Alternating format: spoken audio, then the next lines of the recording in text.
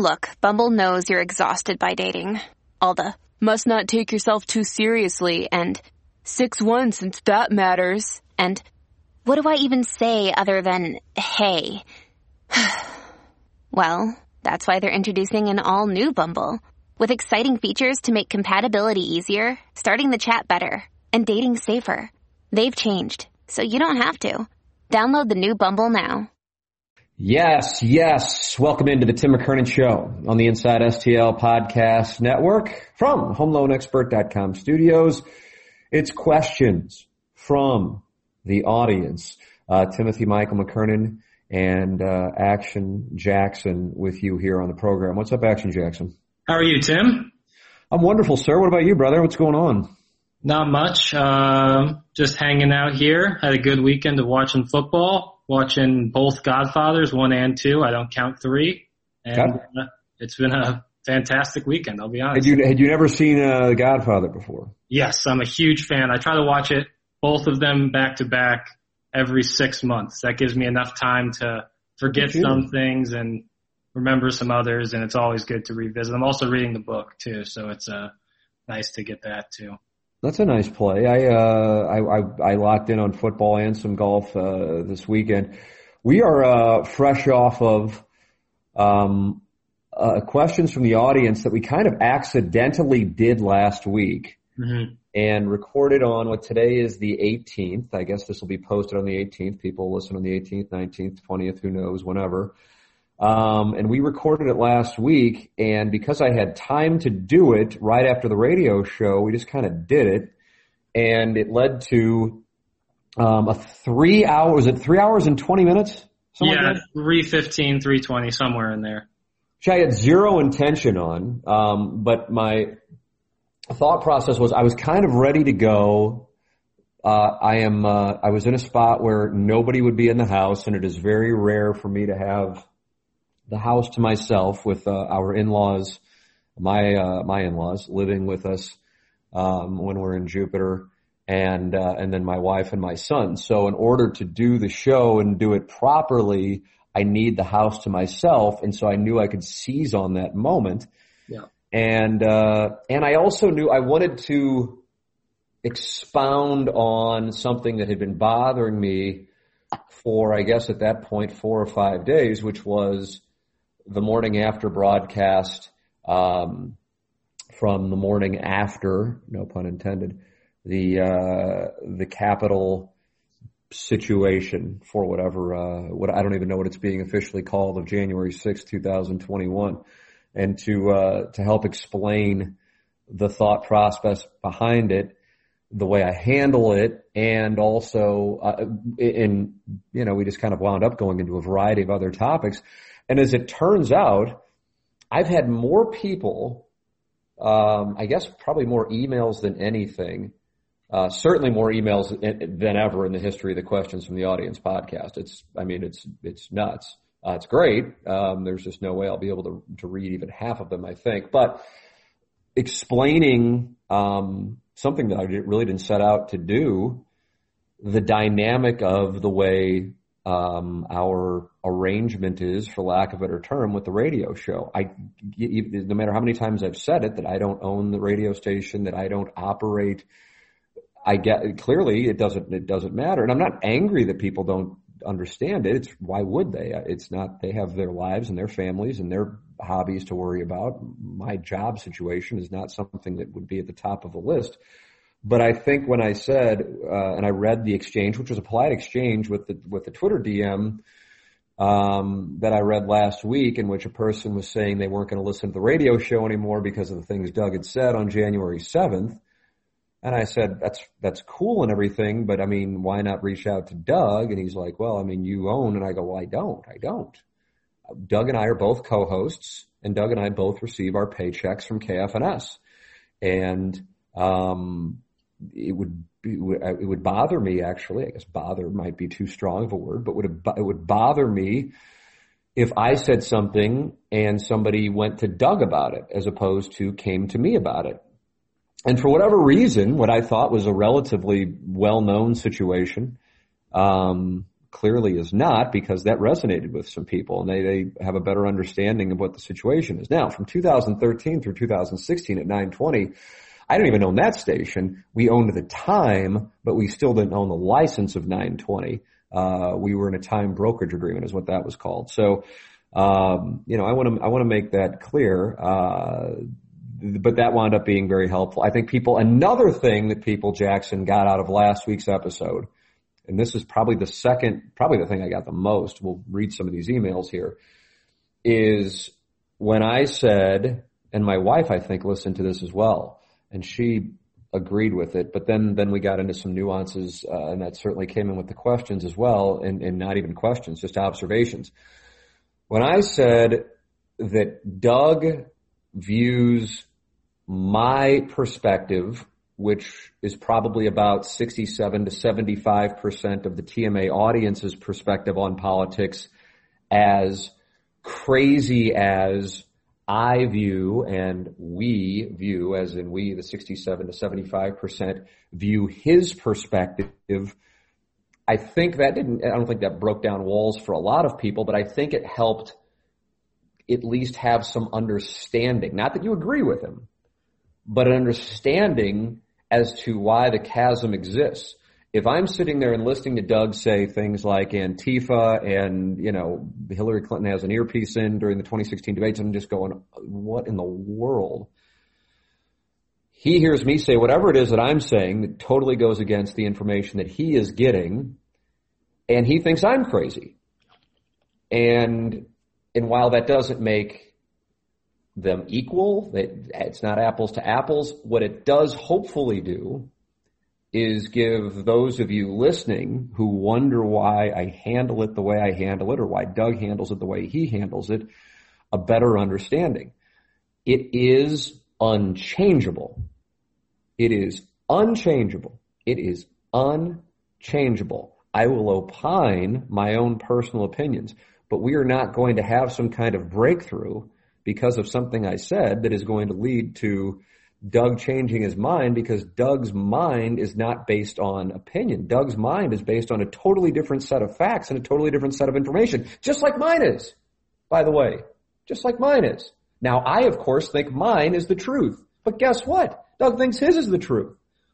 And so to help put that out there, again, it doesn't mean people say, oh, I get it, and I totally support it, but it opened up eyes, I guess, which I think was probably, it wasn't the goal, because we just sat down and there's never really a goal with this thing. But I guess it helped explain, and now people may have an understanding even if they still disagree. So the response I got to last week's podcast was easily the most engaged we've had. I don't know. It might be in the history of the show, and the show is 3.5 years old at this point. Jackson, hell, it was your first time just doing it with me without Gangster Pete, and we're doing that again because, once again, I have the house to myself, and I'm just going to seize the moment. Yeah. I thought that the best thing that I saw it on the fan page from somebody was that we've transitioned from arguing or debating philosophy into the validity of truth. And I think that's a point where it's tough to gain traction with people, is that if you're not debating philosophy and debating ideas, instead trying to debate what truth is actually the truth, you really won't get anywhere. And I think that's probably what's led to a lot of the divide here that we see now in 2021. Well, it's from my standpoint, it is the core issue. If this were the Family Feud, it would be the number one answer with like 75 points. It is the core issue, and that is why I don't freak out when I see somebody writing something that not only I vehemently disagree with, but I'm just like, well, that's just false. It's just false, because I've had so many years, and it's not Doug, it's just so many years of seeing this stuff on Twitter or Facebook where, I don't know, I'm telling you, I've said it a few times on this podcast, probably not with you working here. In other words, I've said it multiple times, but probably not within the last couple of months. But the advice I got, and I've had a few people send it to me or they will text in during the radio show, because it's so simple. But I love it when I feel like I can pass something along that people can use in their lives that has nothing to do with religion or morals or anything like that, but it's just kind of a life lesson that I have been using for 8 years. Is the gentleman who owned 920, as I said a little earlier, I didn't own 920. We had a time brokerage agreement with him. His name is Bert Kaufman. And we were dealing with the Jack Clark, Albert Pujols saga, and a number of things were just flat out being said that were just factually inaccurate, not even like a debate, not even like a two sides kind of thing. Yeah. And he goes, well, one of the things I've learned in my life is to not waste any time on something that has no upside. And it was just like a bullet to the head. I'm just like, oh, well, there's that. And I'll carry that with me until they put me in the ground. Yeah. And I hope that lesson is passed along to what do you get out of it? It's like, so I see somebody write something that has nothing to do with me. So whether it's political or something about the Cardinals and the way Bill DeWitt manages the baseball, organization. Mm-hmm. I'm like, well, yeah, I could get involved with that and point out, here's a link to this being, what the fuck am I going to get out of it? I'm now going to waste time arguing with somebody, and even if it's somebody I know, that I'm going to now have a time suck for what reason? To maybe get a few likes? Who gives a damn? Yep. But you certainly can apply that from a more macro standpoint in one's life, greater than, social media arguments. Mm-hmm. But, there was that lesson. And the other one was never get in a war of words publicly with somebody who is a compulsive liar. I also was dealing with that at that particular moment in 2013. And, people can, do the math on that. But, I was just like, it doesn't matter what I say. If I say what is the truth, it doesn't matter because somebody else is going to just make some more shit up. And it's a no-win situation. So once again, don't waste any time on something that does have any upside. So we've got all kinds of stuff here. We've got, I think my politics are perceived as being liberal. Mm-hmm. Which is fine. I don't mind it. I think it's inaccurate. I am anti-theocracy. Yep. I am anti-Donald Trump. Mm-hmm. I am anti-social media takedowns, and I am anti-taking one's morals and then trying to turn them into law, which is somewhat under the umbrella of anti-theocracy. Yeah. But I go back to, and I think it was a question we had recently within the last 2 episodes. I think it was the Barnhart Brawlers thing about shame and when people will learn right or wrong or something like that. And I'm like, the issue with that is what is right to me may be wrong to you, and that is why we have law. And I don't think that that something that might be a law in a certain religion should then necessarily be applied to law for all to adhere to. So those are 4 of my main tenets. But because I'm anti-Donald Trump, I suppose in 2020 and 2021, that made me a liberal, which is an amazing thing. But whatever, it doesn't, like I said, I voted for George W. Bush in 2000 and I voted for John Kasich in the 2016 Missouri primary. But if you want to call me a liberal, then have at it. Either way, we got a lot of positive feedback, both from liberals and conservatives, and they addressed it as such. And then there are also some criticism in there as well. And I thought there were some really good emails. People are getting what I'm trying to drive at, that if you want to have a conversation, tone is important. Yeah. And we had a lot of well thought out emails that were sent in response to last week's podcast.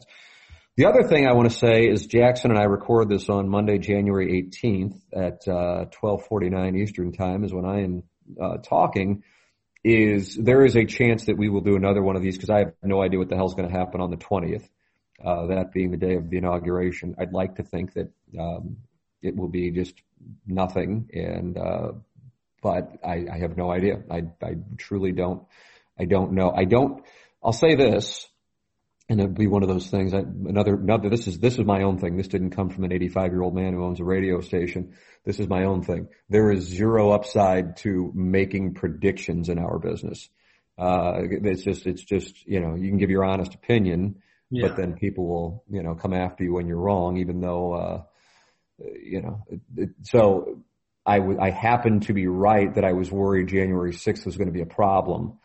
On this one, I don't think January 20th will be in the same category as January 6th.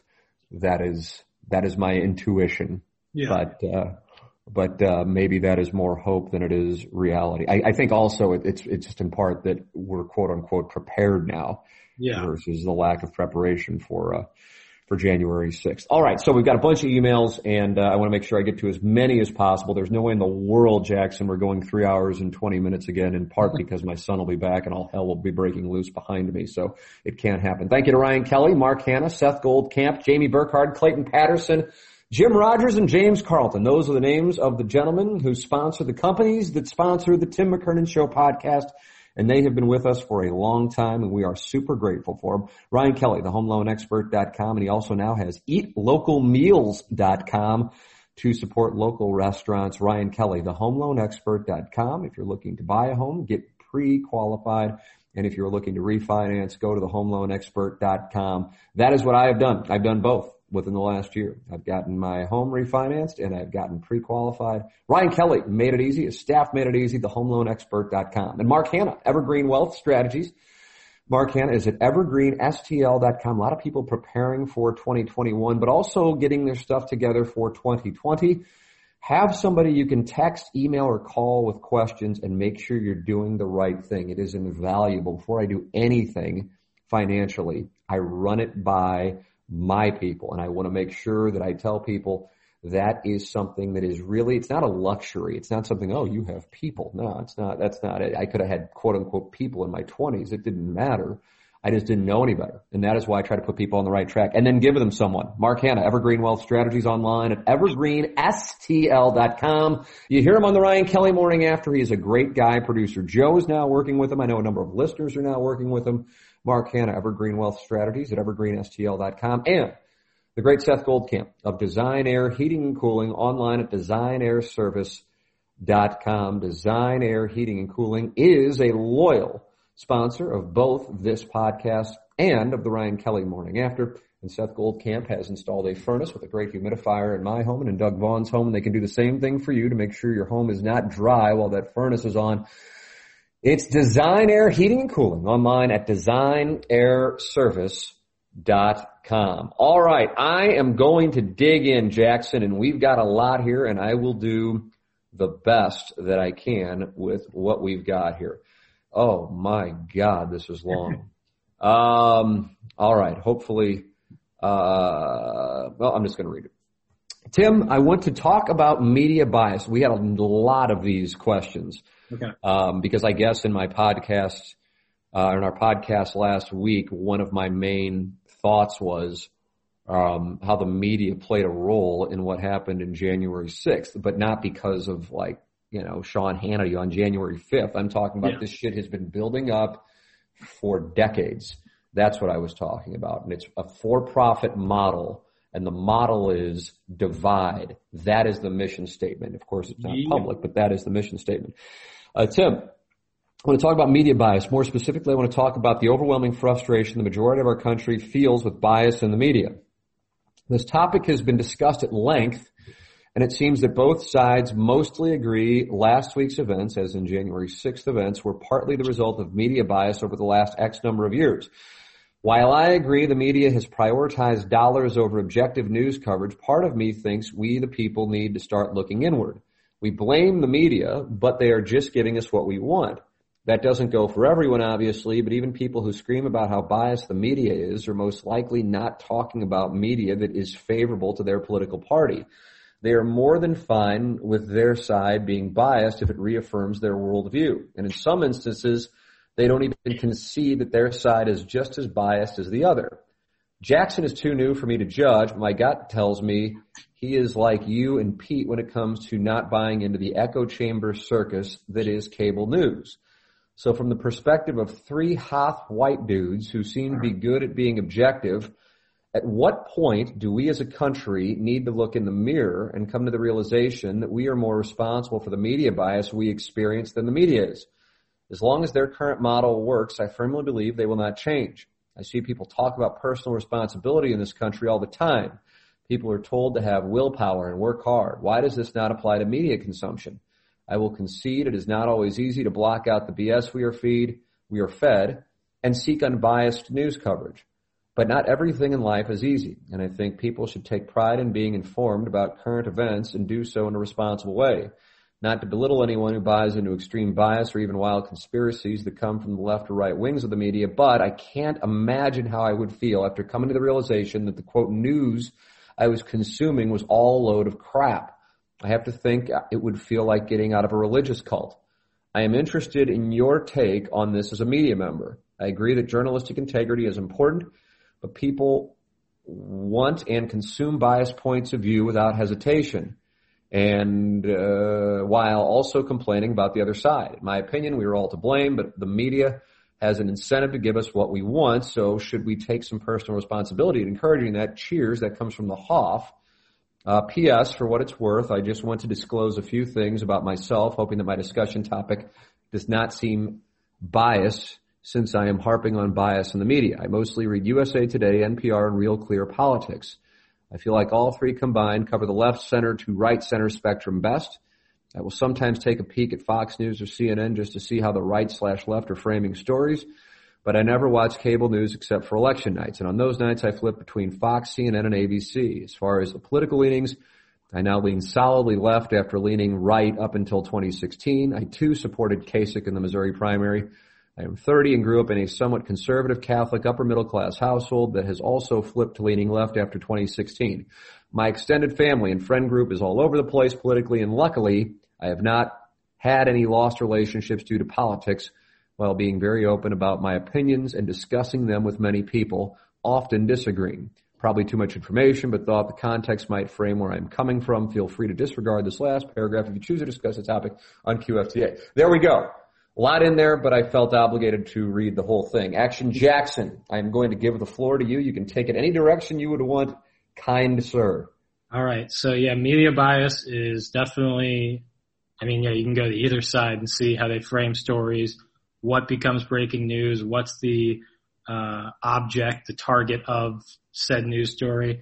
My father and I spoke about this actually a couple of weeks ago.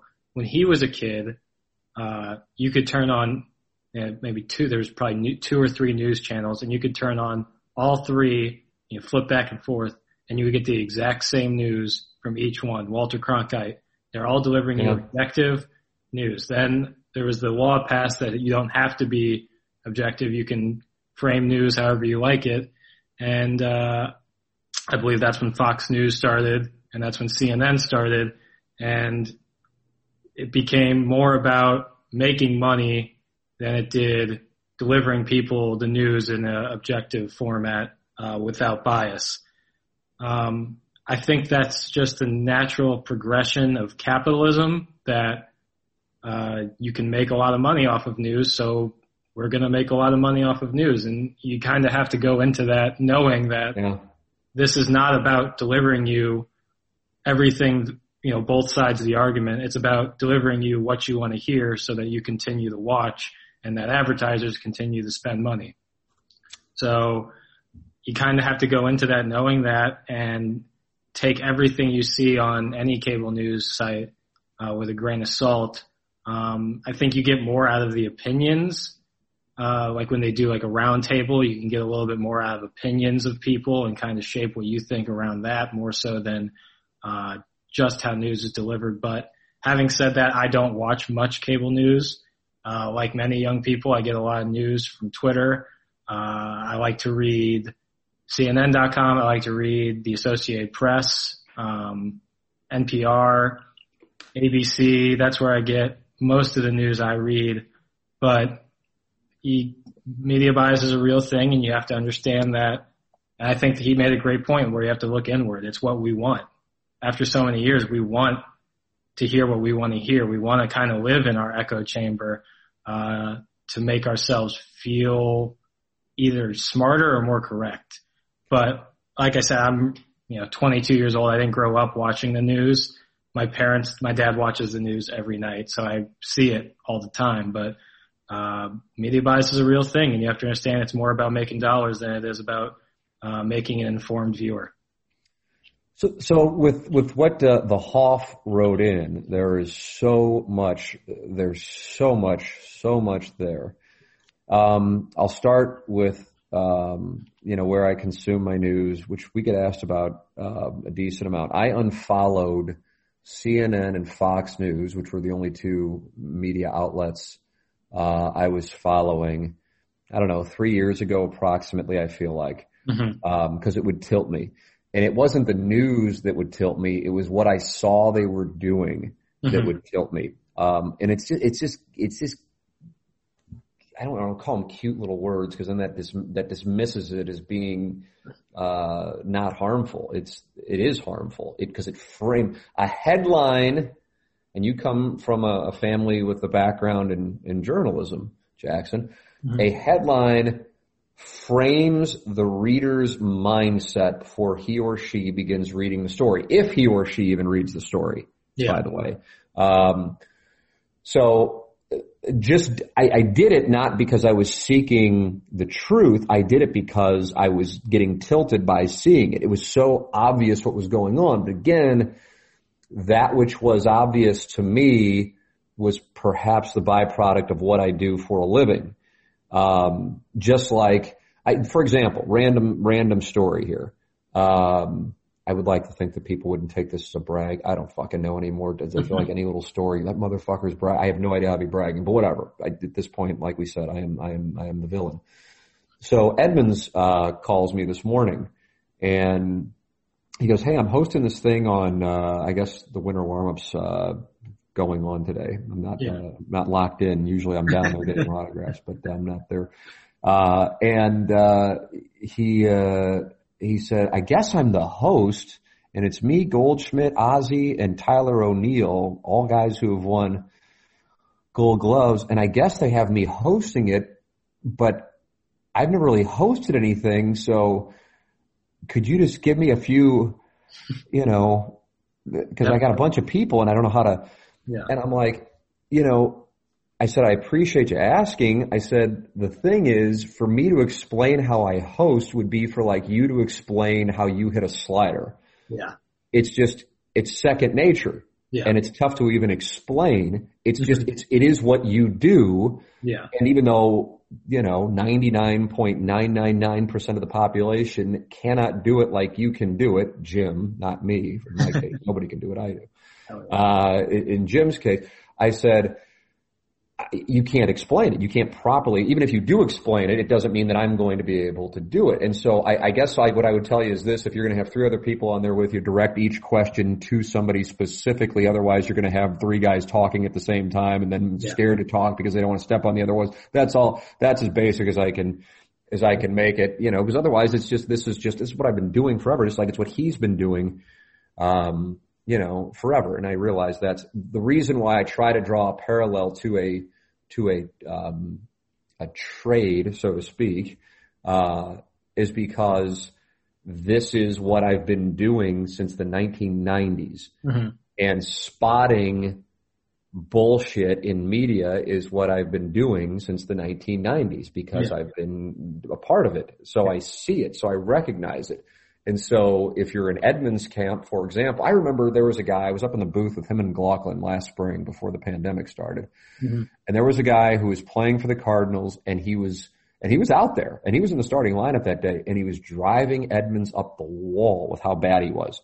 And I think me and Dan were looking at it and going, and my wife was up there too and just kind of like, okay, I mean, maybe he misplayed that or handled this the wrong way, but whatever. But like, why is Jim so bothered by it? Like, cause it didn't stand out to us, but he could see things that we couldn't see. And so if you are in accounting, for example, or if you are in medicine, or, whatever, it doesn't have to be whatever. It can be any field. If you're a cook, you know things and you see things and if you are in a certain industry, I can see somebody in broadcasting within not even 10 seconds, honestly. It's probably 3 seconds, whether they've got it or not. It's just the way that it is. Just like, Butch Harmon, Claude Harmon, golf instructors, can watch a guy swing one time and know if they have any interest whatsoever in working with that person. Just like that. If you are a chef, if you are, take your pick of whatever, you know the tells. It's just second nature. So I bring that back to the question regarding media bias. And it's so obvious that it drives me up the wall. And I guess why it drives me up the wall even more so than, say, like if you're a ball player and you're irritated by a guy not being positioned right in the outfield. Yeah. This actually impacts all of our lives. And it drives me up the wall. That drives me up the wall. So I'm more angered toward that, the manipulation, than I am the people who are manipulated. Yep. Which is why when it comes to certain shows, again, the people who I believe very confidently know they are lying to their audience, but know it's profitable for them to lie to the audience, I consider them to be at the center of this shit.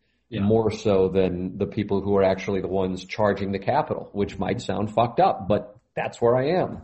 Or the people destroying businesses over the summer. Take your pick. Like I said, from my standpoint, if you don't like one, you don't like both. And if you're not there, then I would imagine that there's some kind of double standard, but I would imagine that just probably hit home for a number of you. And so you'll send me emails explaining why, and that's cool. Maybe I'm off the mark, but from my standpoint, they come from the same principle, and this is about principle. So you have people intentionally using words in graphics or headlines or in their social media postings to click people's reptilian brains to either give them confirmation bias or more likely to upset them. So one of the games that Pete and I used to like to play, Jackson, we haven't played it in a couple of weeks, is what is the headline on CNN.com right now and what is the headline on FoxNews.com right now? And honestly, I'm a bit out of touch, so I will take a look. The headline on CNN.com, the historic final days of Trump. That is that, and I am certain that won't be the headline on Fox News. Let's go to foxnews.com. State of uncertainty with a picture of Nancy Pelosi looking confused. It's ABC poker. Yeah. It's Pelosi's the villain on Fox News.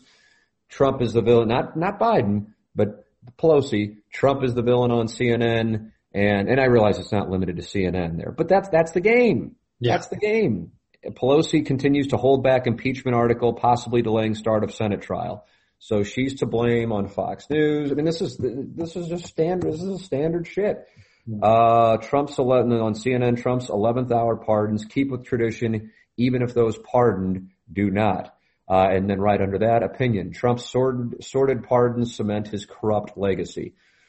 So if you read only CNN, and by the way, this is what I do. I'm not saying this is what anybody else should do, but what I do is I read from a liberal perspective, what is considered a liberal perspective anyway, the New York Times, but the articles, not the editorials. Yeah, and if I do read an editorial, I recognize what I'm reading is an editorial, but I rarely do, even though the headlines certainly are intended to be titillating, and the Wall Street Journal and the Washington Post, to get a left and a right news with sources, not cable news. I am telling you, the cable news sites are poison. They are poison. They are absolute poison. They've been poisoned well before Donald Trump came into the arena. And again, that's what I want to keep going back to. I mean, shit, for years on this podcast I've been saying, you present me with the worst person in the world, and then maybe I would be able to check the ballot for Donald Trump. Otherwise, I'm never going to do it. However, that doesn't mean that I'm going to blame him for everything or blame the people who voted on him or voted for him for everything. And there's a difference between the two. And so cable news, from my standpoint, is really, along with the manipulators, at the centerpiece of who I would put the blame on for all of this shit. All right, for the purpose of making sure that I don't just read one email and then do an hour podcast, I'm going to move on to another one. Let's see on this. I don't know if I read this. Let me see when it was sent. When did we do that? Did we do that podcast? We did it either Monday or Tuesday last week, right, Jackson? Tuesday. Okay, so this was sent at 9:56 p.m. last Tuesday. Hey, Tim, just bouncing off what I said at the end of my email about attending MQP in Kirkwood. It was a very unique transition going from MQP to Kirkwood. To be completely honest, MQP was filled with many people going mainly for status. I know I'm generalizing. I wouldn't be surprised if my parents were the only ones in the entire parish to vote for Obama. And I must say the private school kids were the wildest come high school, which I've always felt was interesting. When I entered Kirkwood, I quickly learned how sheltered I was at MQP. I think being around peers from all walks of life at Kirkwood did wonders for me developing into a mature, considerate adult. My friends from high school are rich, middle class, and poor, black and white, and the teachers, administration, and resources are incredible. My fraternity at Mizzou was about 90% private St. Louis high school kids. The amount of racism and anti-Semitism was incredibly disappointing. I will say the SLU kids were the exception and more open-minded. I'm not here to tell you where to send your kid. I know you can't stand people telling you how to parent, but I cannot understate enough the value of schooling in a diverse environment. I think he probably meant to say overstate enough. And had he gone to private school, he would have gotten that right. Sorry for the long email, but thought you may find my experience interesting. Thanks. And fuck Orson Woods. That comes from Hugo. Action Jackson, I guess this touches on a topic last week. You are a public school gentleman. I am a private school gentleman. Mm-hmm. And I know you're not coming from that particular area, but anything there stand out to you with that? Yeah, I can only speak to public school. I know that I had a fantastic experience. I think diversity was great at my high school, and I was always taught that, I don't judge people based on anything but the content of their character, and that on Martin Luther King Jr. Day, I think that speaks volumes because that was something I was always taught from a young age from my father and my mother, and was reinforced to me a lot in my early life. And I'm very grateful for that because that's the only way I look at things. I can't, you can't be prejudiced against anybody because you don't know, you've never walked in their shoes. Mm-hmm. As far as private school kids, I know a ton, and they're all very nice to me. But I think that he said that a lot the racism and anti-Semitism was rampant. That's just kind of how America works in some senses. Not everybody, I would say the massive majority are not, but yeah, I mean there's always going to be that. It's an unfortunate reality. But I think that most people understand that it's not okay to be racist and it's not okay to be anti-Semitic. But I know that I am Jewish, but my mother is Jewish, my father is not. So I don't necessarily have what people would call, and I'm doing this in air quotes, the look of someone who's Jewish. So I don't get a lot of anti-Semitism like smacked right in my face, but I hear it all the time when I say I'm Jewish, especially like when people will then say something when you say you're Jewish? Yeah, but just because they like a lot of like when I was on a basketball team, it was mostly kids from, St. Charles or South County, and they'd never met a Jewish person before. And so it was like, and it's really, I did a program in high school where we would go to area high schools that had no Jewish kids, whether that be a Jesuit high school or high school in the city or a high school way out in the county, and they just never met Jews. And you would explain like, yeah, I'm a normal person, and like some of these kids just they fall under stereotypes. So I would say most people around my area understand that Jewish people are just like everybody else, but there's definitely a segment of the population that has never met a Jewish person and has no idea what being a cultural Jew is like. So I think that public school probably teaches you more about that, but just because you went to private school doesn't mean you're automatically prejudiced against people. Yeah, it's interesting. I mean, growing up in South City, Catholic parish, St. Gabriel's, I mean, as you can imagine, I didn't know anybody. I mean, I guess I did. My dad worked at KPLR TV. It was owned by the Koppler family, Jewish. Barry Baker, who wound up having a huge media career, Jewish. I mean, and that was my level of exposure, and I guess really throughout my life, but it's just never been a thing. It's just never, ever, and I've never even really even understood it. But at the same time, I was really, when it came to race, which was something that was, because we didn't even talk about Jewish people, just like we didn't talk about Muslim people in South City. The thing that was going on in South City, it may still be, I don't know, but it certainly was in the 80s, was racial bigotry. Yeah. Specifically anti-black. That was the thing I was so aware of, and I just never, and still now, I mean, now it's, I guess, in vogue to not be racist, whereas I think it almost was more in style to be a racist in the 1980s, depending on where you were. Yeah.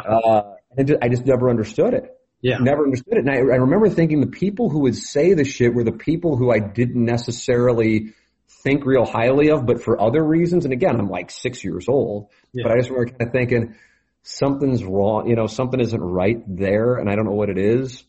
But, I don't know. I also don't go around looking to, quote unquote, heal the world. I give my opinions, and if they resonate with people, they do. If they don't, they don't. Because it kind of goes back to what we were saying at the outset of the podcast, Jackson. I mean, what am I going to say something that somebody's going to go, hold on a second, you know what? I've hated black people, or I've hated Jews, or I've hated gays all my life. And then Tim said something on the podcast, and it's just not, what am I going to do? It's just not the way it's going to work. Well, I'll tell you what works. Here's what works.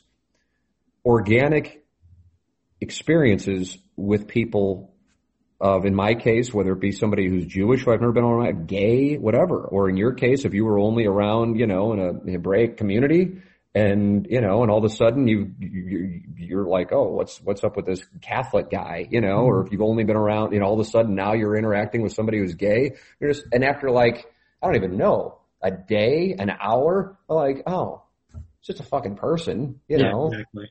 And that's it. And that's how it works. I think so much of it is rooted in hearsay and then a lack of experience. That's the formula for bigotry. Yep.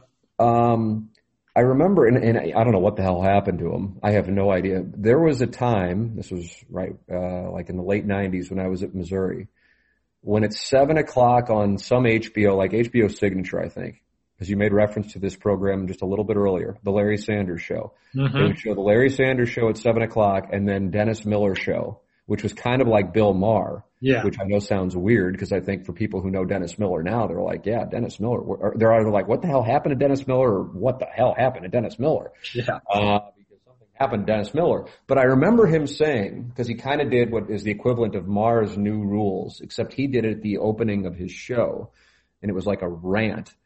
And it was full of all kinds of analogies and metaphors, and they were delivered in this, as we used to say with the Cat and Doug, the rat-a-tat style delivery, that it wasn't necessarily funny what he was saying. It was just so random and quickly delivered that made you feel like you were on this verbal roller coaster, and you're almost laughing at that, not necessarily the content. Yeah. But I remember him saying something along the lines of, why would you judge someone, why would you hate somebody for the color of their skin, when if you just get a chance to get to know them, there's so many other reasons to hate them. Yeah. And I liked it. Yeah. And of course it cuts the other way too. You might find that you really like them. And it's just one of those things. And I feel like social media has exacerbated that. And it's not necessarily even based on race or religion or sexual orientation or whatever the other things might be. Now I might be leaving out, and I apologize in advance for those who I've offended. But that if you're in your bubble, now you're preaching to the people in your bubble. And I think that actually is probably a greater thing. But I think maybe I've underestimated over the last few years racism, like the reemergence of racism. Crazy. Perhaps I have. I don't know. I remember the morning after Trump's election in 2016, Janie the lesbian calling into the show and talking how she's really scared. It wasn't like a titillating lesbian phone call. It was like she was really scared. And I don't know if she was married yet, but if she was worried she was going to get married or be able to get married. And it's just like, fuck, man. These are like if I can get, I don't even know if the right word is upset, but like frustrated by someone in one person in our audience who is truly, when it gets down to it, supportive of our show, the podcast, whatever, and then not getting what it's like to be on my side of things, the business side, whatever, and getting frustrated by that. That's a simple business thing that I have chosen to do with my life. And now I am experiencing some of the ramifications of it that have a lot of positives, but some negatives. But again, I made those choices. I wasn't born with this.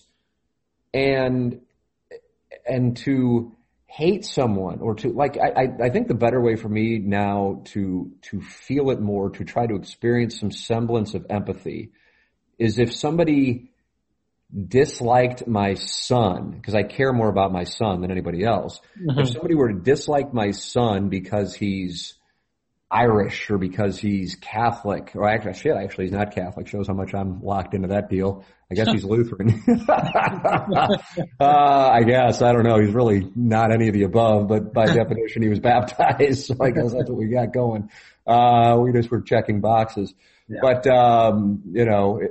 whatever, I don't even know what it is, for his sake. I hope he's over 6 feet tall, but shit, whatever it is that they would dislike him for, that he was born with. If he's gay, let's say he's gay, mm-hmm. and it's something that is outside of his control, and they hated him and he wasn't able to experience what I was able to experience because I am a straight white Catholic man in the United States, that to me, that's when you can start to feel it. Like if somebody treated you, Jackson, mm-hmm. differently and didn't allow you to do something simply because you are Jewish. Mm-hmm. I mean, holy shit. Yeah, it's crazy. But that has been people's experiences. But for a lot of the people who start going off on things like, what has kind of become, it was a term I used to use on the podcast, and now I feel like it's just being used by people who I don't necessarily want supporting me personally, which is cancel culture, that term, that's where I think a lot of it, this person's going to be canceled now because of that. And it's like, okay, but there's a reason why there are discussions. I would love, this is something that wasn't a question, at least I don't think it was a question via email, but it just made me think of it, like the Justin Thomas thing that happened with Ralph Lauren, firing him, but not really firing him, because I think clearly if he were to do something, they would bring him back based on their statement. And I realize I'm saying something that maybe 10% of the audience is familiar with, but the golfer was fired after he missed a 3-foot putt in an event, not this past weekend, but the previous weekend, and just went faggot. That's what he said right after he missed the putt, and it was under his breath, but the microphones caught it. And he apologized on his own. He went out of his way. He's so irritated with himself, apologized over and over again. And it was kind of like the story had its shelf life. It, I think, had a 72-hour shelf life. And then on Friday night, 6 days, I think, after it happened, Ralph Lauren, cut ties with him and then said something along the lines of, but if, I'm paraphrasing here, if he were to, do something or another, I think, in other words, back his words up with actions toward the gay community, they would be happy to welcome him back. Something along those lines. I would like for a company to, it will happen again, it will probably happen again in 24 hours, when something like that happens. Now listen, I suppose Justin Thomas theoretically could hate gay people. I put it at a 1% chance, but shit, I guess it's possible. What the fuck? I guess it's possible I could hate gay people. What the hell do we know here?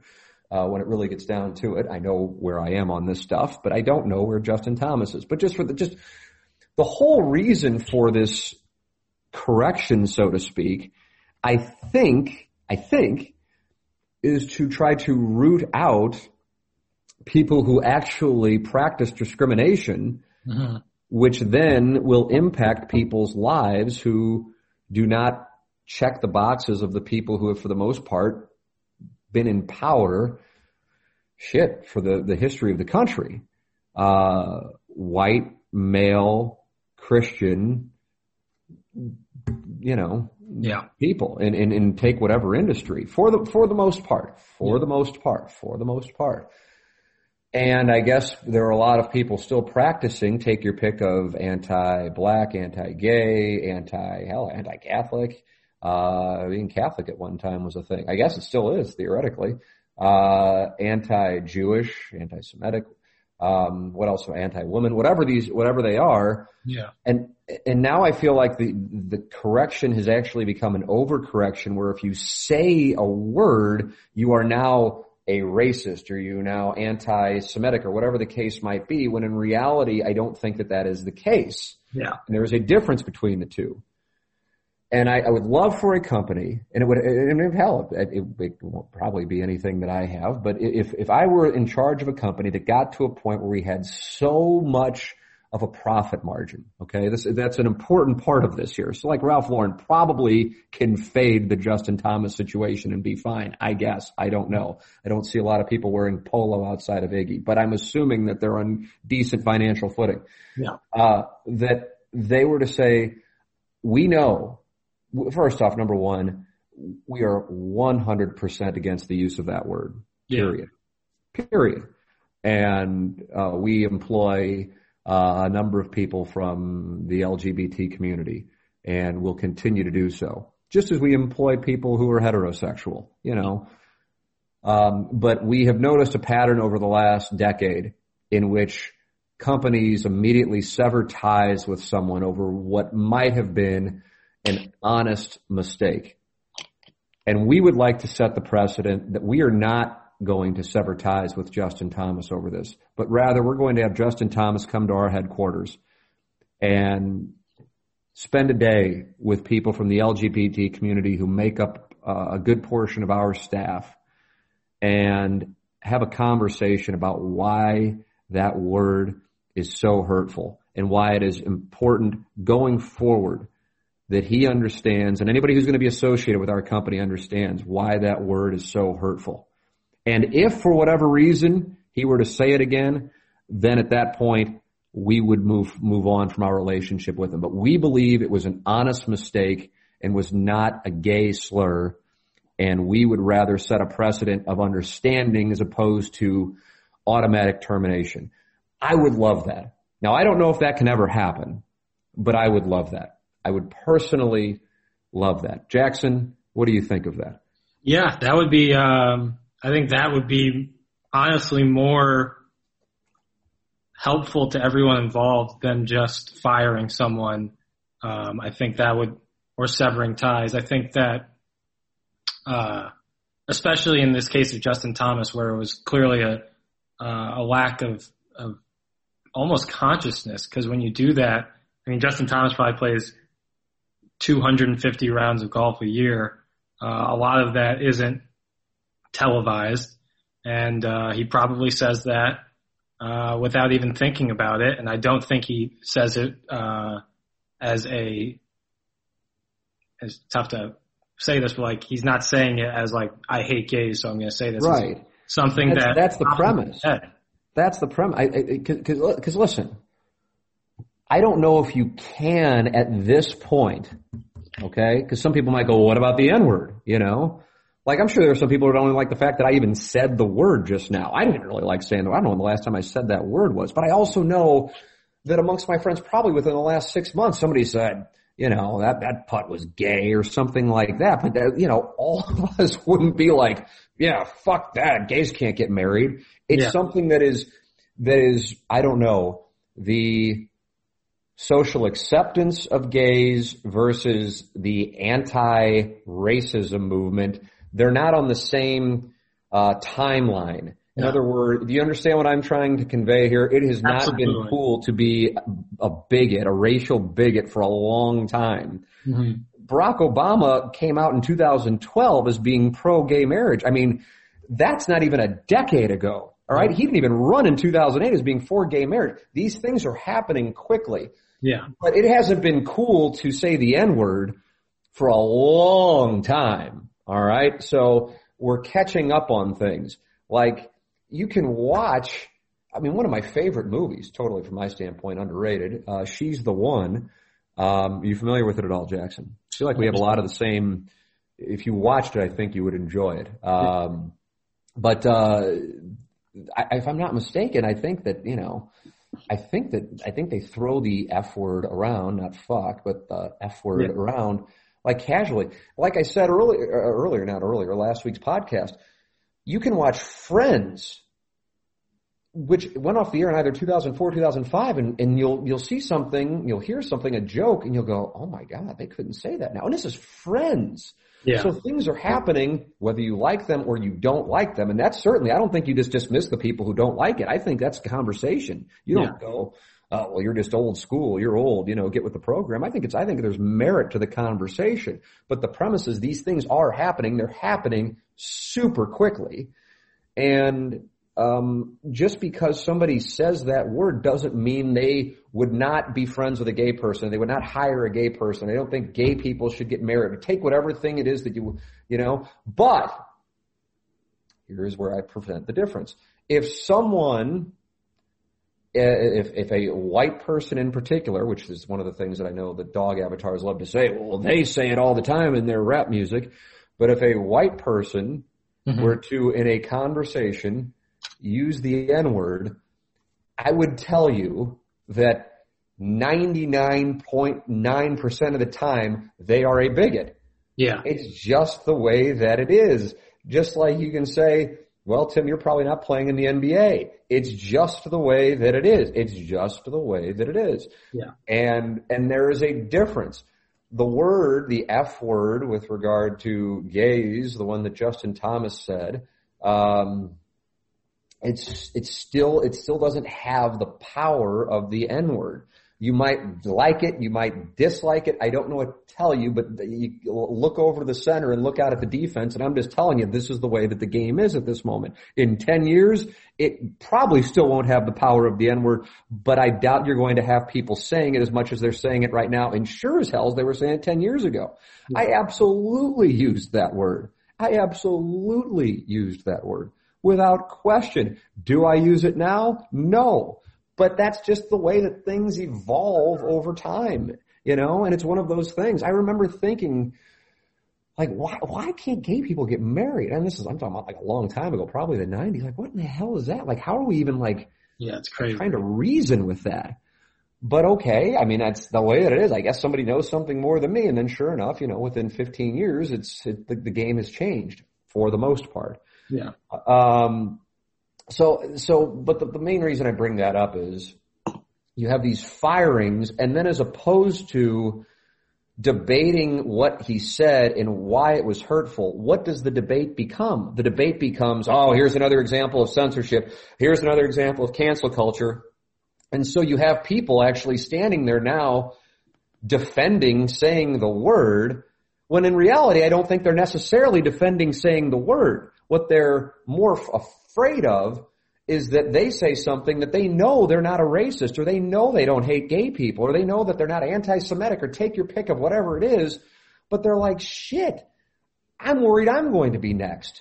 And I know that I don't practice hate, but fuck, I can't keep up with what the rules are. And I think that is actually the bigger conversation. And so you have people in that area, in that arena, on that side, if you want to call it that, who aren't for people saying gay slurs. Yeah. But they are for understanding what the rules are. Yeah. Because they're thinking to themselves, they motherfuck themselves on the golf course all the time. Oh, that was a bitch putt, or whatever the hell it was, or fuck me. Oh, a microphone caught that. Now, whatever it is. And listen, if I miss a putt, I don't drop that on myself. But shit, at the same time, Justin Thomas didn't even remember doing it until he heard it. And then when he heard it, he was like, holy shit, I gotta be better. Yeah. Justin Thomas, if you want to say to his credit, has said he doesn't want to be mic'd up because he knows he says some dumb shit. But he didn't think that he said that shit. I just don't believe that it's just not the people in their 20s. I mean, maybe I'm off the mark on this, Jackson. I'm not there. You are. And you're in your early 20s. So maybe, Justin Thomas is in his later 20s. But it's just not cool. I'm sure it is in some parts of the world in the United States. But if you're playing PGA golf, and I realize golf might be, more antiquated than take your pick of other sports, but it's just not cool to shit on gay people. That's just gone. I mean, it's just gone. Does it still exist? Of course it still exists, but it's just not the way the game is played anymore, man. It's just not. What you might have happen is, oh no, he's gay. And you'd be like, oh, shit, didn't know that. And then you just move on. You're not like, what it was, and this is before you were even, aware of this shit, probably what it was. There used to be a thing like, oh, he's gay, he's gonna try to fuck me or something like that. Which when you look back on it that's not usually the way the game is played, Mm-hmm. Gay people aren't usually attracted to, take your pick of whatever the guy who is of the mindset that now his ass is a target, it's just not the way that it works. But I think with experience and organic interaction with people of different backgrounds, gay, black, Jewish, whatever we have here, that you go, oh, just a guy, just a lady, whatever. And in the whole scheme of things, who fucking cares? I had no idea you were Jewish, and I couldn't care any less. And did you have any idea I was Catholic? I don't know. Maybe from listening to the show you knew. Yeah. But I don't even know if I'm Catholic. I mean, I went to Catholic school. I'm not even sure I am. It just doesn't matter. And fuck, for all I know, you could be gay. I have no idea. I couldn't care any less. You could be straight. Doesn't matter to me. Doesn't matter. It just doesn't matter. So I think what winds up happening is these companies fire people because they're dealing with their own shit. And by that, I mean, they're getting pressure. Yeah. That's a key thing here. It's not like Ralph Lauren, and then they do it on Friday night at like 7:30. That wasn't a coincidence either. Nope. And they're getting pressure, and I'm sure they're not really happy about it, but they're like, fuck, we got to do it. And I just would love for a company, and I'm talking about a company that's in a great position. And I think, and I got to tell you also, even though this isn't the reason why I would do it, I think they would have so much of a positive public reaction to it. It would be a brilliant stroke of PR genius to do it that way. Listen, we have talked with Justin privately, and there isn't a doubt in our mind that he is not anti-gay. He is not anti-lesbian. He is not anti-trans. He's just a guy who said something that growing up was something that had a connotation that it absolutely does not in 2021. But we also understand that it is not a word that we want to be affiliated with. At the same time, we are tired of seeing what happens when somebody makes an honest mistake. And we want to set a precedent with our company that we are not just going to automatically sever ties. Now, if it were to happen again, then maybe we made the mistake. Maybe we made the mistake and we gave him a second chance. If it happens again, we do sever ties. But we believe it was an honest mistake. And so we are going to have Justin come up to our offices, wherever our offices are. My guess is in New York. And we are going to have a conversation and spend a day with a number of our staff members who are from the LGBT community and have a better understanding as to why that word is not a word that you use when you miss a putt. Yeah. And that, to me, would have a hell of a lot more positive value. And I bet a lot of people who might use the word still and maybe actually use it in an anti-gay way would go, well, good for them. And then you'd have a lot of people in the gay community go, well, good for them. And then you might have some people on either side go, well, fuck that. And then you have like, how are you? Then the gay community going, well, how can you possibly stand up? But I really believe that actually would have a bigger positive effect, both for the business, but also for people. And then this thing where if somebody says something, it becomes a cancel culture thing. And that becomes the debate, not the merit of what was said. Exactly. All right. How long have we been going? I remember last week looking at my clock and seeing it was 11:21, and that's why we got to like 2:50. I'm like, holy shit. What time did we start? We're at an hour and 16 minutes right now. You've already done an hour and 16 minutes? Yep. Holy shit. Are you serious? Yeah, hour 16. We started at like 11:40. Wow. All right. Well, I'll make sure that I'm going to go in. I guess I'm going to do 15 more minutes and then we'll wrap it up. I'm telling you, I hope we don't do a second one this week, but if all hell breaks loose on the inauguration day, then we're doing a second one. I'll just do it by myself so I don't put you on the spot with this. No worries. Let me make sure that I tell the great people about the specials they have going on at Munganest. I love this. Listen, here people go, well, your job, how come you don't go down to the ballpark and get interviews? And how come you don't go to Enterprise Center? Here, because I'm telling you, this is my job is to mobilize the audience to our advertisers. That's what the job is. My job is to have an audience and to mobilize the audience to our advertisers. When it's all said and done, that is the real mission statement. Holding up a microphone and asking Paul Goldschmidt what it was like to hit a home run in the fourth inning is not my job. I realize that has been the job for years, but I'm telling you, that is not how I actually earn my living. So here is how you earn your living. You mobilize the audience to the sponsors. And this is a great sponsor because I've already mobilized my ass to Munganast, and I got a car from AltonToyota.com. They have fewer than 25 remaining at St. Louis Acura on Manchester in West St. Louis County. And that is the 2020 Acura MDX with 0 down. 36 months, $349 a month, 10,000 miles per year. That is 0 down. And I believe the number was 18 last week. It's probably less than that. So if you want to get one of these things, get it and get it quickly at stlouisacura.com. At AltonToyota.com, they have the Be Like Doug special, 2021 Venza. 0 down, 36 months, $379 a month, 10,000 miles plus tax title license. That's at AltonToyota.com. And then the Iggy special, guaranteed no flat tires, a 2021 Corolla. As always, over 275 used cars available. That's 0 down, by the way, on that 2021 Corolla, $249 a month. Over 275 used cars available. Great selection. All makes, all models. Munganast, stlouisacura.com, AltonToyota.com. And James Carlton of the Carlton State Farm Insurance Agency, 314-961-4800, or go online at carltoninsurance.net. If your insurance costs a leg and an arm, call James Carlton State Farm. I've been communicating quite a bit with James Carlton here. And he is just, I'm so happy I made the switch. I mean, I know it kind of goes without saying because I say it so often, but I really, truly am. It's not a case of going, oh man, I got a call and this is going to be a whole thing. They're contacting me and they're doing it by text and email. And I just love that. I really do, because I think that's how I'm not most people, but most people of a certain age communicate at this point. No one phone calls. James Carlton, they cover all the bases for you. They really do. State Farm Insurance Agent in Webster Groves, 314-961-4800. Go online at carltoninsurance.net. And finally, Restoration One, Jim Rogers, Restoration One. They are now, in addition to doing what they've been doing forever, which is water damage, moisture assessment, mold remediation, sewer backup cleanup. They've been doing that forever at Restoration One of Central St. Louis. Now they're doing COVID disinfecting of businesses, schools, and organizations of all sizes. They've disinfected hundreds of popular businesses, both locally and throughout Missouri and Illinois. 314-888-5266, 314-888-5266, or go online at Restoration One, that's Restoration, the number one, of CentralSt. Louis.com. That's Jim Rogers, Restoration One of CentralSt. Louis.com. And also, I got to talk about Sound Story. Sound Story is our thing, and then I never talk about it. Never talk about it, but double negative, but I rarely talk about it. If you're interested in a Sound Story, Action Jackson and I are doing those. Dan McLaughlin's doing them. Doug Vaughn's doing them. Now that fraud, Chris Raby, is doing them. Did he contact you? He said he was going to contact you to listen to some, texting over the weekend. Yeah, he texted me last night. Bless.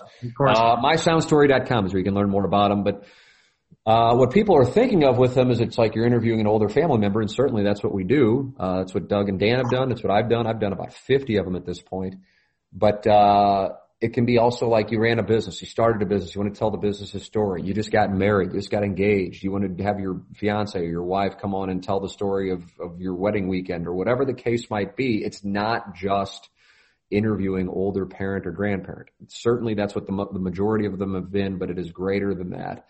And it can involve business. You want to tell your business's story. MySoundStory.com. You want to get a message to the people who work for you. But, if you record a message, they won't pay attention. But if Dan McLaughlin does the interview, they'll pay attention. MySoundStory.com. Check it out. It's Sound Story. All right. I want to make sure I get to more, and I've only done like 3, and I feel fucking terrible about it. And we've already somehow gone an hour and 20 minutes. God bless America. Oh, I've got so many more too. Holy shit. Let's see. I like this one. I remember it, so I'm going to go ahead and not ask it, but read the question. Tim, I know this is long, but I wanted to be thorough. I will start off this question by clarifying that I voted for Trump in 2016 and much less enthusiastically in 2020. I would love to hear your answer to the question of base/founding political ideology. I will do my best to not make arguments based on false pretenses, but please correct me if I do. And by the way, as I read this, and I remember this one, that's why I went to it, because it might be our last one for this week, or for at least this episode, just so I don't keep Jackson for 3 hours again. But as we go on, I believe there is a false pretense. And so everybody who is listening, pay attention, and then I will see if you can catch it, and then I will give my observation, and maybe I'm wrong on it. So people want to see if you can spot the false pretense. The gentleman asks for me to correct. Now you can play along at home. I continue to read. While listening to QFTA from 2 weeks ago, someone asked about your crystal ball-like read on John Hawley, I'm sure you meant Josh Hawley, and Eric Greitens. The answer led once again into your own voting philosophy. As you have before, you stated that the person you vote for has nothing to do with the political party. Instead, you look for the person who will act in the best interest of the greater good. My question is about this concept of voting for the greater good. I fully acknowledge that both Hawley and Greitens have shown that they are not interested in acting in the best interest of the population. I'm hoping to get an answer on a broader scale. I have always looked at voting as an individual endeavor, and in my opinion, that is the way the founders intended for the voting process to be approached. In my opinion, each voter is supposed to pick the candidate who benefits them the most, and those votes are tallied to determine the winner. It is this ideology that I cite when explaining why I voted for Trump. His policies were the best for me. Please believe me when I say I'm not looking to attack or change your political beliefs, but I have to express my confusion regarding your recent voting history.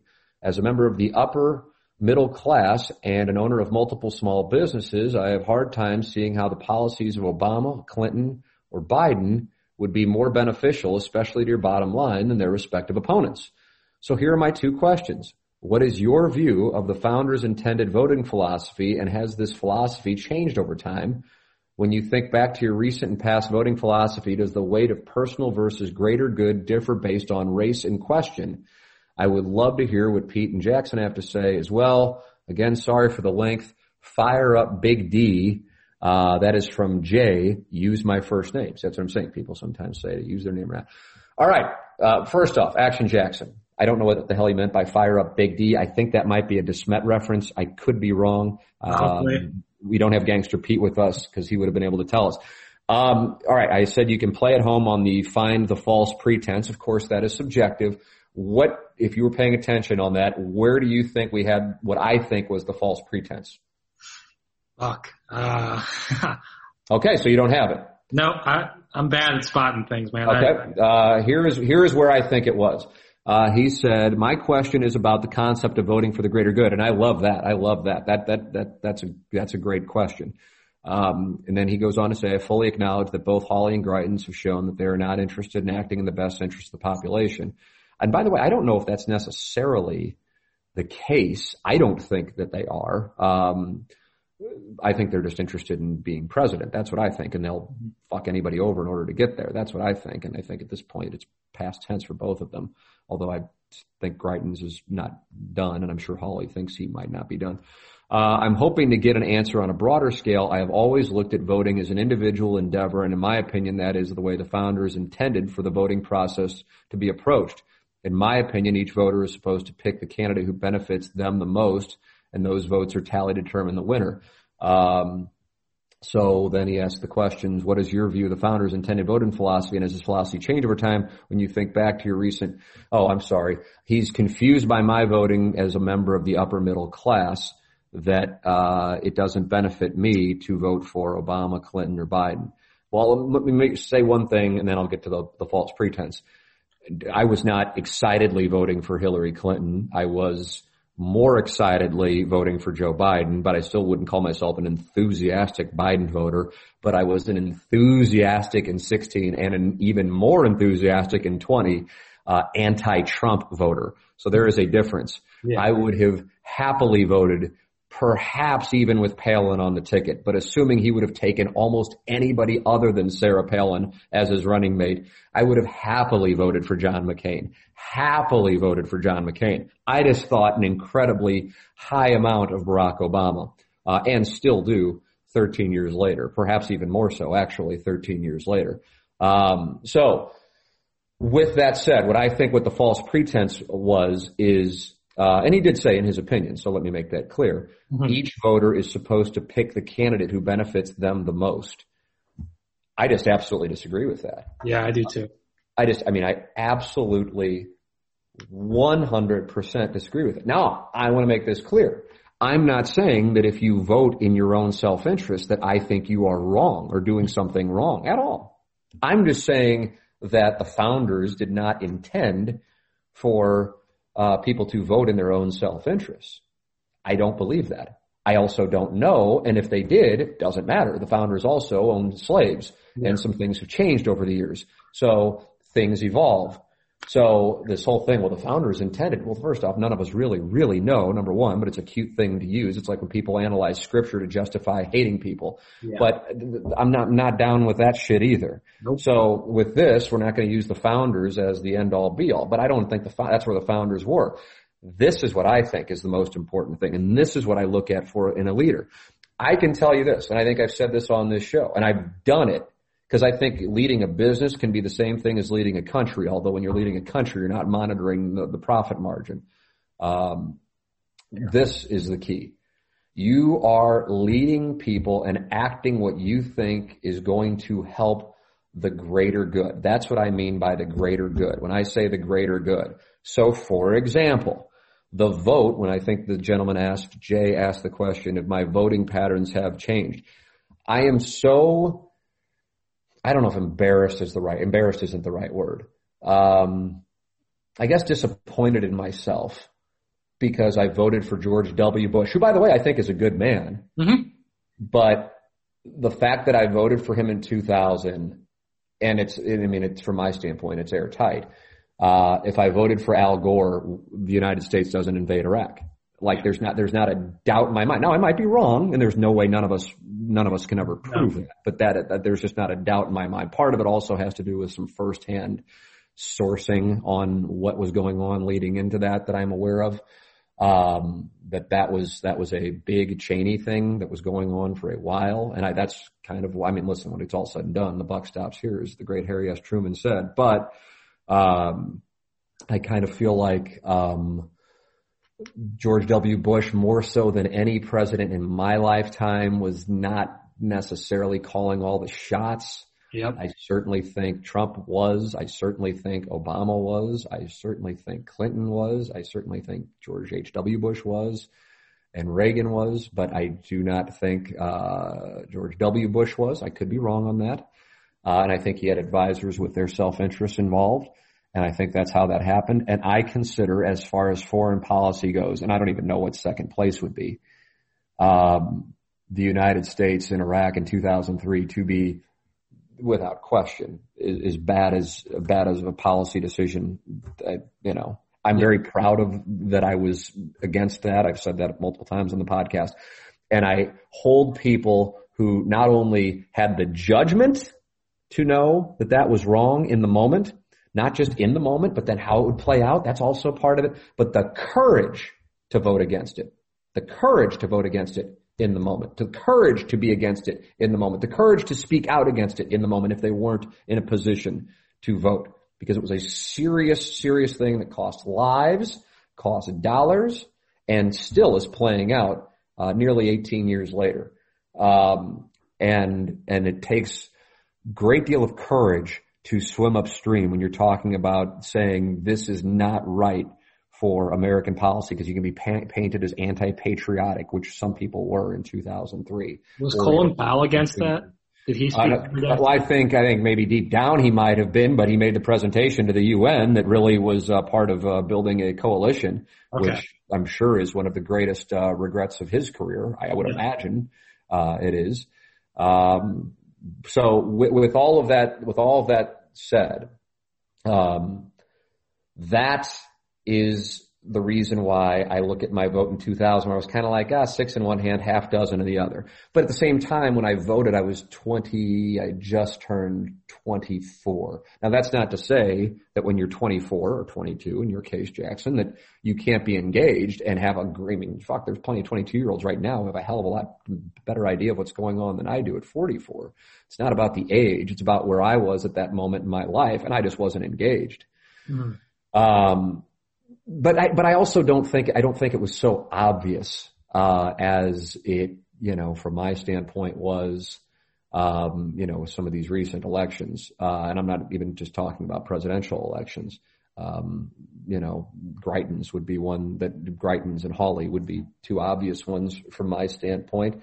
Todd Aiken, I suppose, would be another one. So it's not just presidential elections. So that's why that bothers me. It has nothing to do with Republican or Democrat. And I think there is like I said at the outset, a misperception there. But if somebody is only acting in their own self-interests, then we really wouldn't have made much progress as a country since its inception, close to 250 years ago. If Abraham Lincoln, for example, were only acting in his best interest, I would imagine it probably would have been a lot easier to go about living with slaves. Not necessarily, of course, what he thought was morally right or ethically right. Yeah.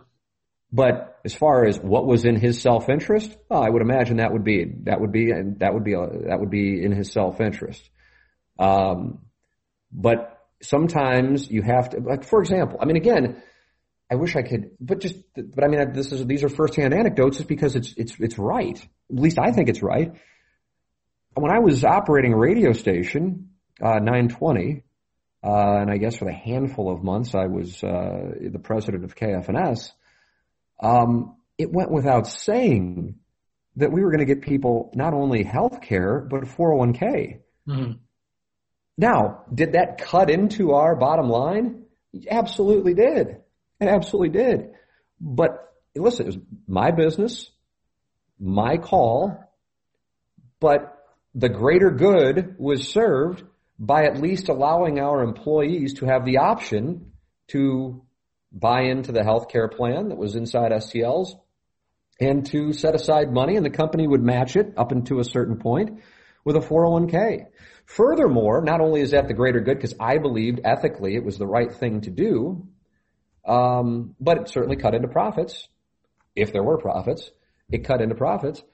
It also, bigger picture, allows us to fish from a deeper pond when it comes to a caliber of candidates wanting to come and work with us. Yep. It's awfully difficult to hire somebody in their usually 30s or 40s with a family if you don't have a health insurance plan. Yep.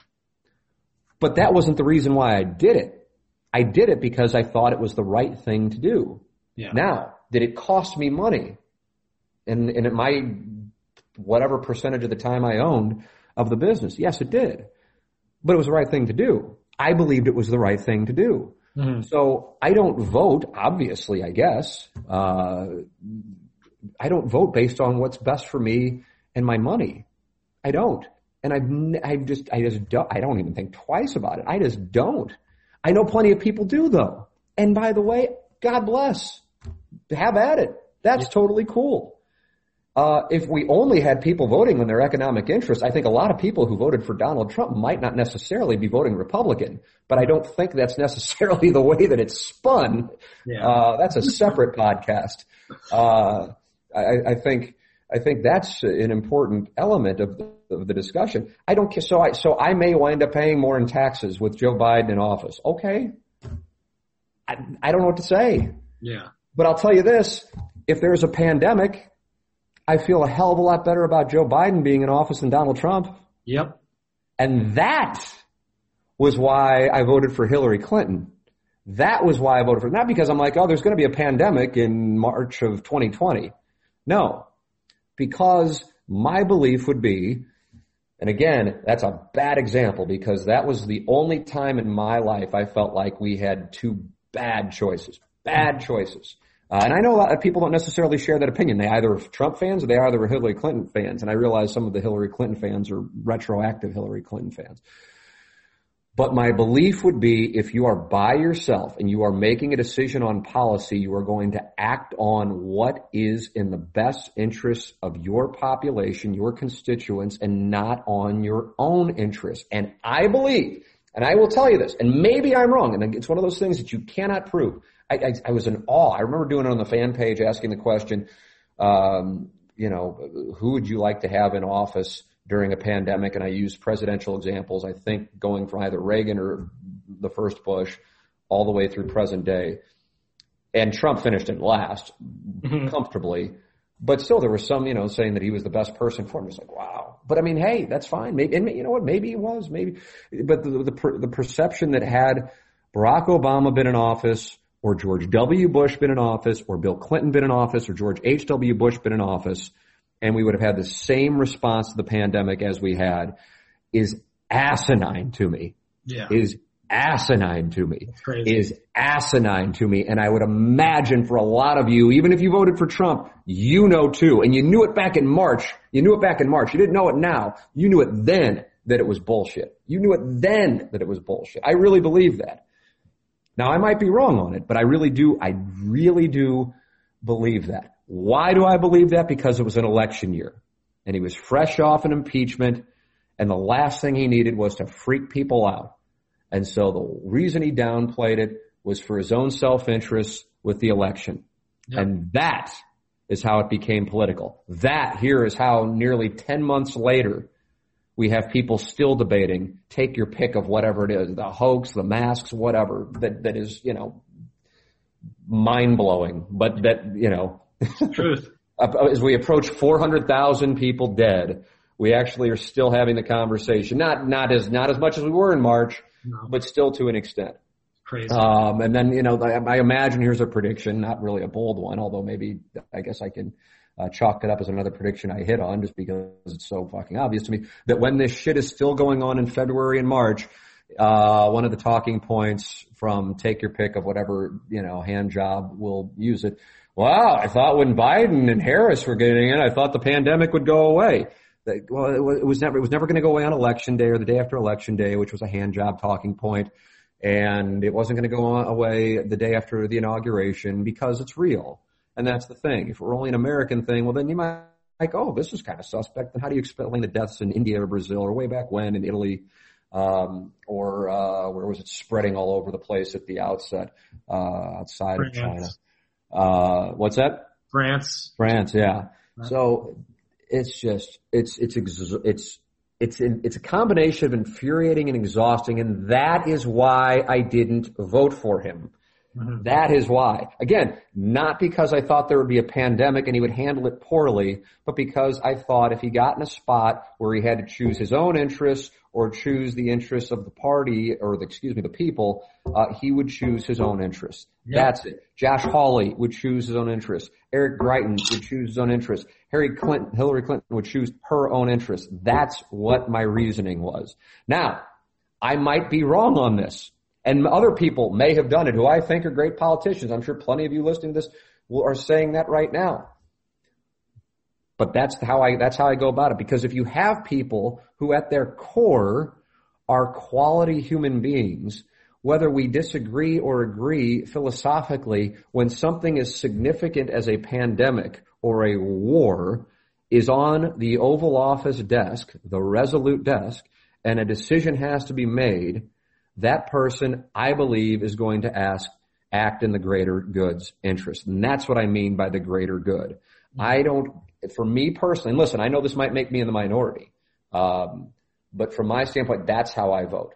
That's how I vote. And it's very easy, except it's not scientific. And from my standpoint, I have if someone would like to criticize it, they have every right to do so, because every other thing that I do in my life is data driven, and something as important as voting is intuitive. Yeah. It's based on a read as to who I think will act in the greater good. And sometimes the greater good might be, for me individually, bad. Mm-hmm. If you call it bad, I have to pay more taxes. But for that doesn't that's not what I determine as being the decision. Yeah. The decision is people living. The decision is our economy functioning. Yeah. The decision is based on having competence. I mean, I wasn't even thinking about competence, but shit, I guess we have to get to the point of competence, in there. God. So it's a no-brainer. And I don't know if, in 40 years we're going to have like what apparently happened at Woodstock. I have no idea, but people, like, the joke became, however many people were at Woodstock and then a million times more said they were there. I wonder what it's going to be like in 40 years, Jackson, where you'll won't be able to find a person who voted for Donald Trump in 2016 or 2020. You know what I mean? Yeah. Some people are still kind of doing it. And by the way, I'm not saying that to mock. I'm just saying I think with the benefit of history, there is going to be a greater understanding of how much of a clusterfuck this was. Yeah. And that is my reasoning for it. And by the way, it's not to say if you voted for him, you're dumb. If you voted for him, you're a racist. Because again, I have people in my family who I am certain voted for him, without question voted for him. I love them, and I don't think they're dumb, and I know that they're not racist. Yeah. So that's not it. It goes back to really what we were saying at the very beginning of the conversation here today. The media's manipulation of it. As time goes on, Sean Hannity isn't going to be doing a show. Tucker Carlson isn't going to be doing a show. And so things that are, and take your pick of whatever the other things are that aren't as well known, that are, that are outlets. Rob, whoever the fuck he is. Rob show. I didn't even know he was doing one until 3 weeks ago. But the point is this is good. You're going to read books about this, and what winds up happening, because 3 nights ago, we're all living in a house down here together, my in-laws and my wife and my son. And my mother-in-law comes down, and I'm watching the Civil War documentary I've been talking about. And in the documentary, whoever was doing the voiceover, does Ken Burns do all the voiceovers? I know you're probably not the person to ask, but I think didn't he do it for the baseball when he did the voiceover? Did he? I'm not I don't know, but whoever was doing the voiceover brought up Winchester, Virginia, and my wife's mom's sister lives in Winchester, Virginia. And when her daughter got married, we went to a wedding in Winchester, Virginia. And it turns out Winchester, Virginia changed hands between the Union and the Confederacy 72 times in the Civil War. Holy shit. So I'm watching this documentary on the Civil War, and my mother-in-law asks what I'm watching. I tell her what we're watching, and she asks the question. She goes, it's interesting. I wonder how they get all of that history, and then how will they record the history of what's going on right now?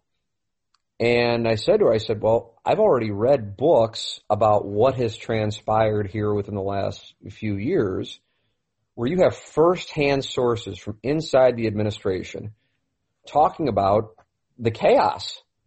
But I guess because of the divide in coverage, they are dismissed as malcontents. These are firsthand sources. If I, as somebody who was a fan of President Obama, if he had turnover in his administration left and right, and then people were on the record talking about it was absolute chaos in there, I'd be like, shit, what the hell was I thinking? Similarly to how I view the George W. Bush vote. Yeah. But not because that administration was chaotic per se, but just because something transpired as far as the Iraqi war that I just absolutely thought was a mistake. Mistake is really downplaying it by using the word mistake. Mistake is, taking the wrong, club out of your bag. Yeah. Invading a sovereign nation is not a mistake. Nope. So what the overall reason for bringing that little anecdote up is this, is as people pass away and as time goes on, people are more comfortable talking honestly about what they saw and what they heard and telling the truth to paint a picture of what was really going on. Mm-hmm. And so in that documentary, you have, for those of you who've watched it, Shelby Foote is the name, but there are a number of other people. He just stands out because he has this distinct Southern voice, and he's used so often in the documentary. And of course Ken Burns, and they studied all of these firsthand primary sources to come away with, knowledge of what took place 150 plus years ago. Mm-hmm.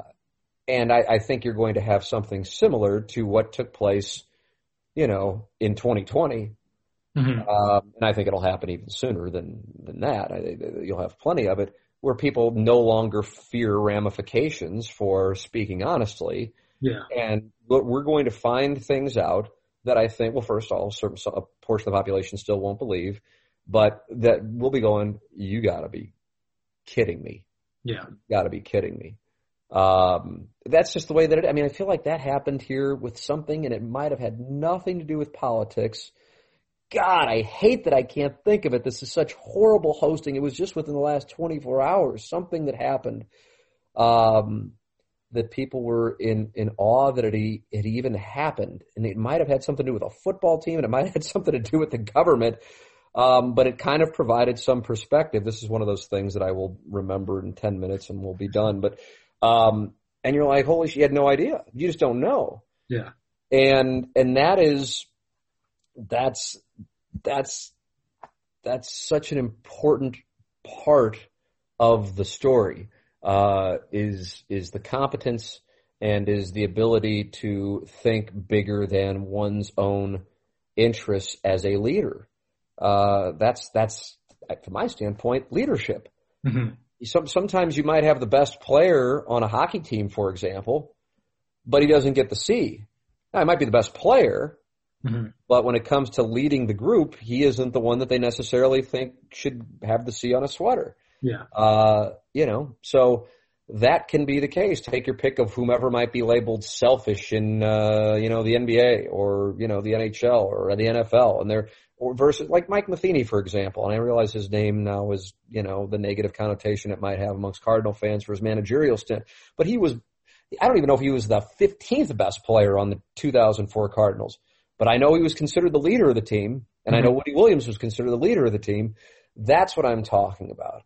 And I realize, and listen, I want to reemphasize something I've already said, and that is just because if you do vote for your own economic interest, in other words, I make this much. And first off, I think one of these things that, I'm going to get taxed more. Well, hey, man, if you're making more than $400,000 a year, then God bless America. But here's the thing. Making $400,000 a year in St. Louis is a hell of a lot different than making $400,000 in New York. Yep.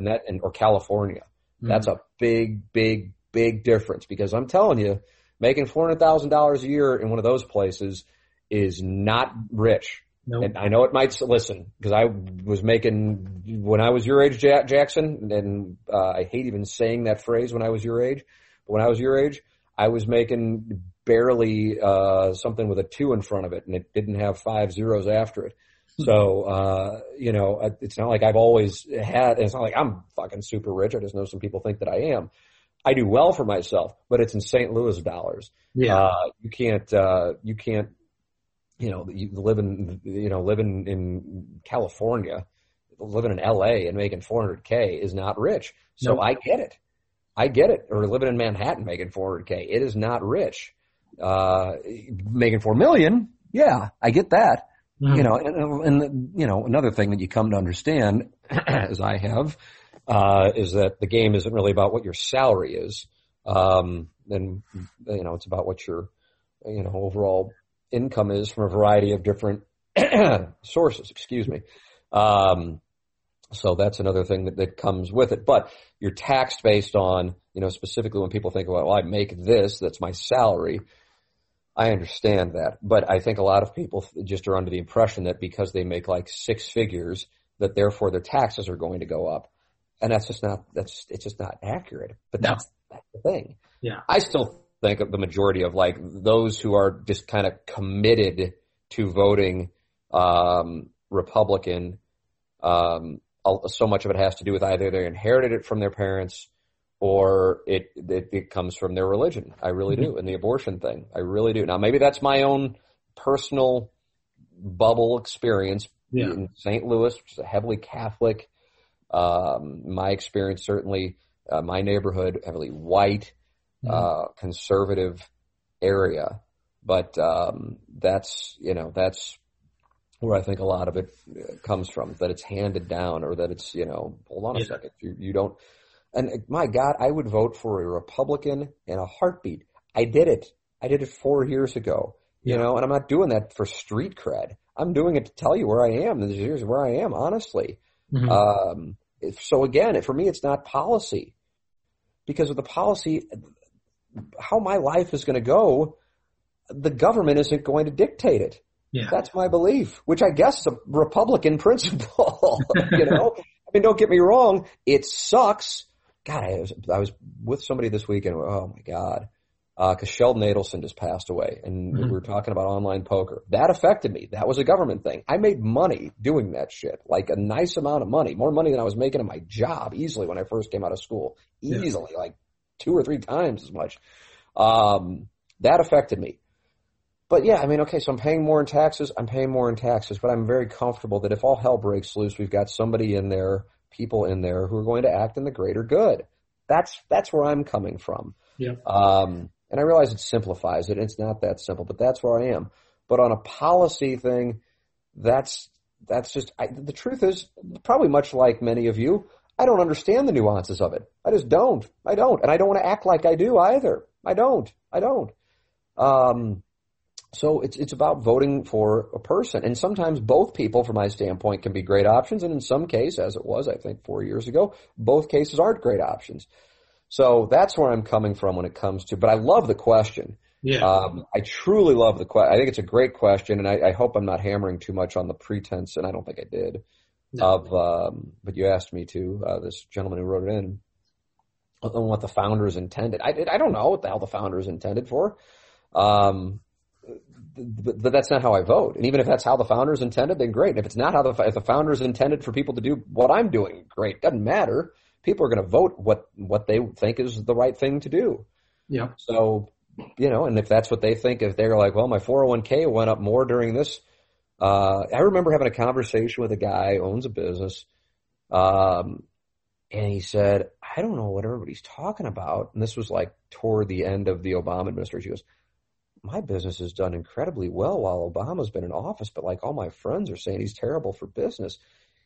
And I don't want to say anything. He goes, but how have you done? I go, I had a nice 8 years. And he goes, where does that come from? And I go, it comes from the media. That's the gig, you know, that he's anti-business. He's a socialist or whatever. Just dumb shit. Yeah. And he's tied in with Wall Street just like a lot of politicians. It's just nuts. But that's the game. The game is giving misinformation and manipulate to put the people in power who give out the information. And it's coming from all over the place. It's not limited to Republicans at all. All right, Action Jackson. I've gone on and on and on and on and on and on and on. I appreciate you rolling with me once again. I appreciate the audience sending in questions. I might do another one and not subject you to it this week just because I didn't get to too many questions. But you're welcome to send in your questions, your comments, your opinions. T. McKernan at InsideSTL.com. TMCKERNAN at InsideSTL.com. Questions from the audience on the Tim McKernan Show from the HomeLoanExpert.com studios. Peloton, let's go.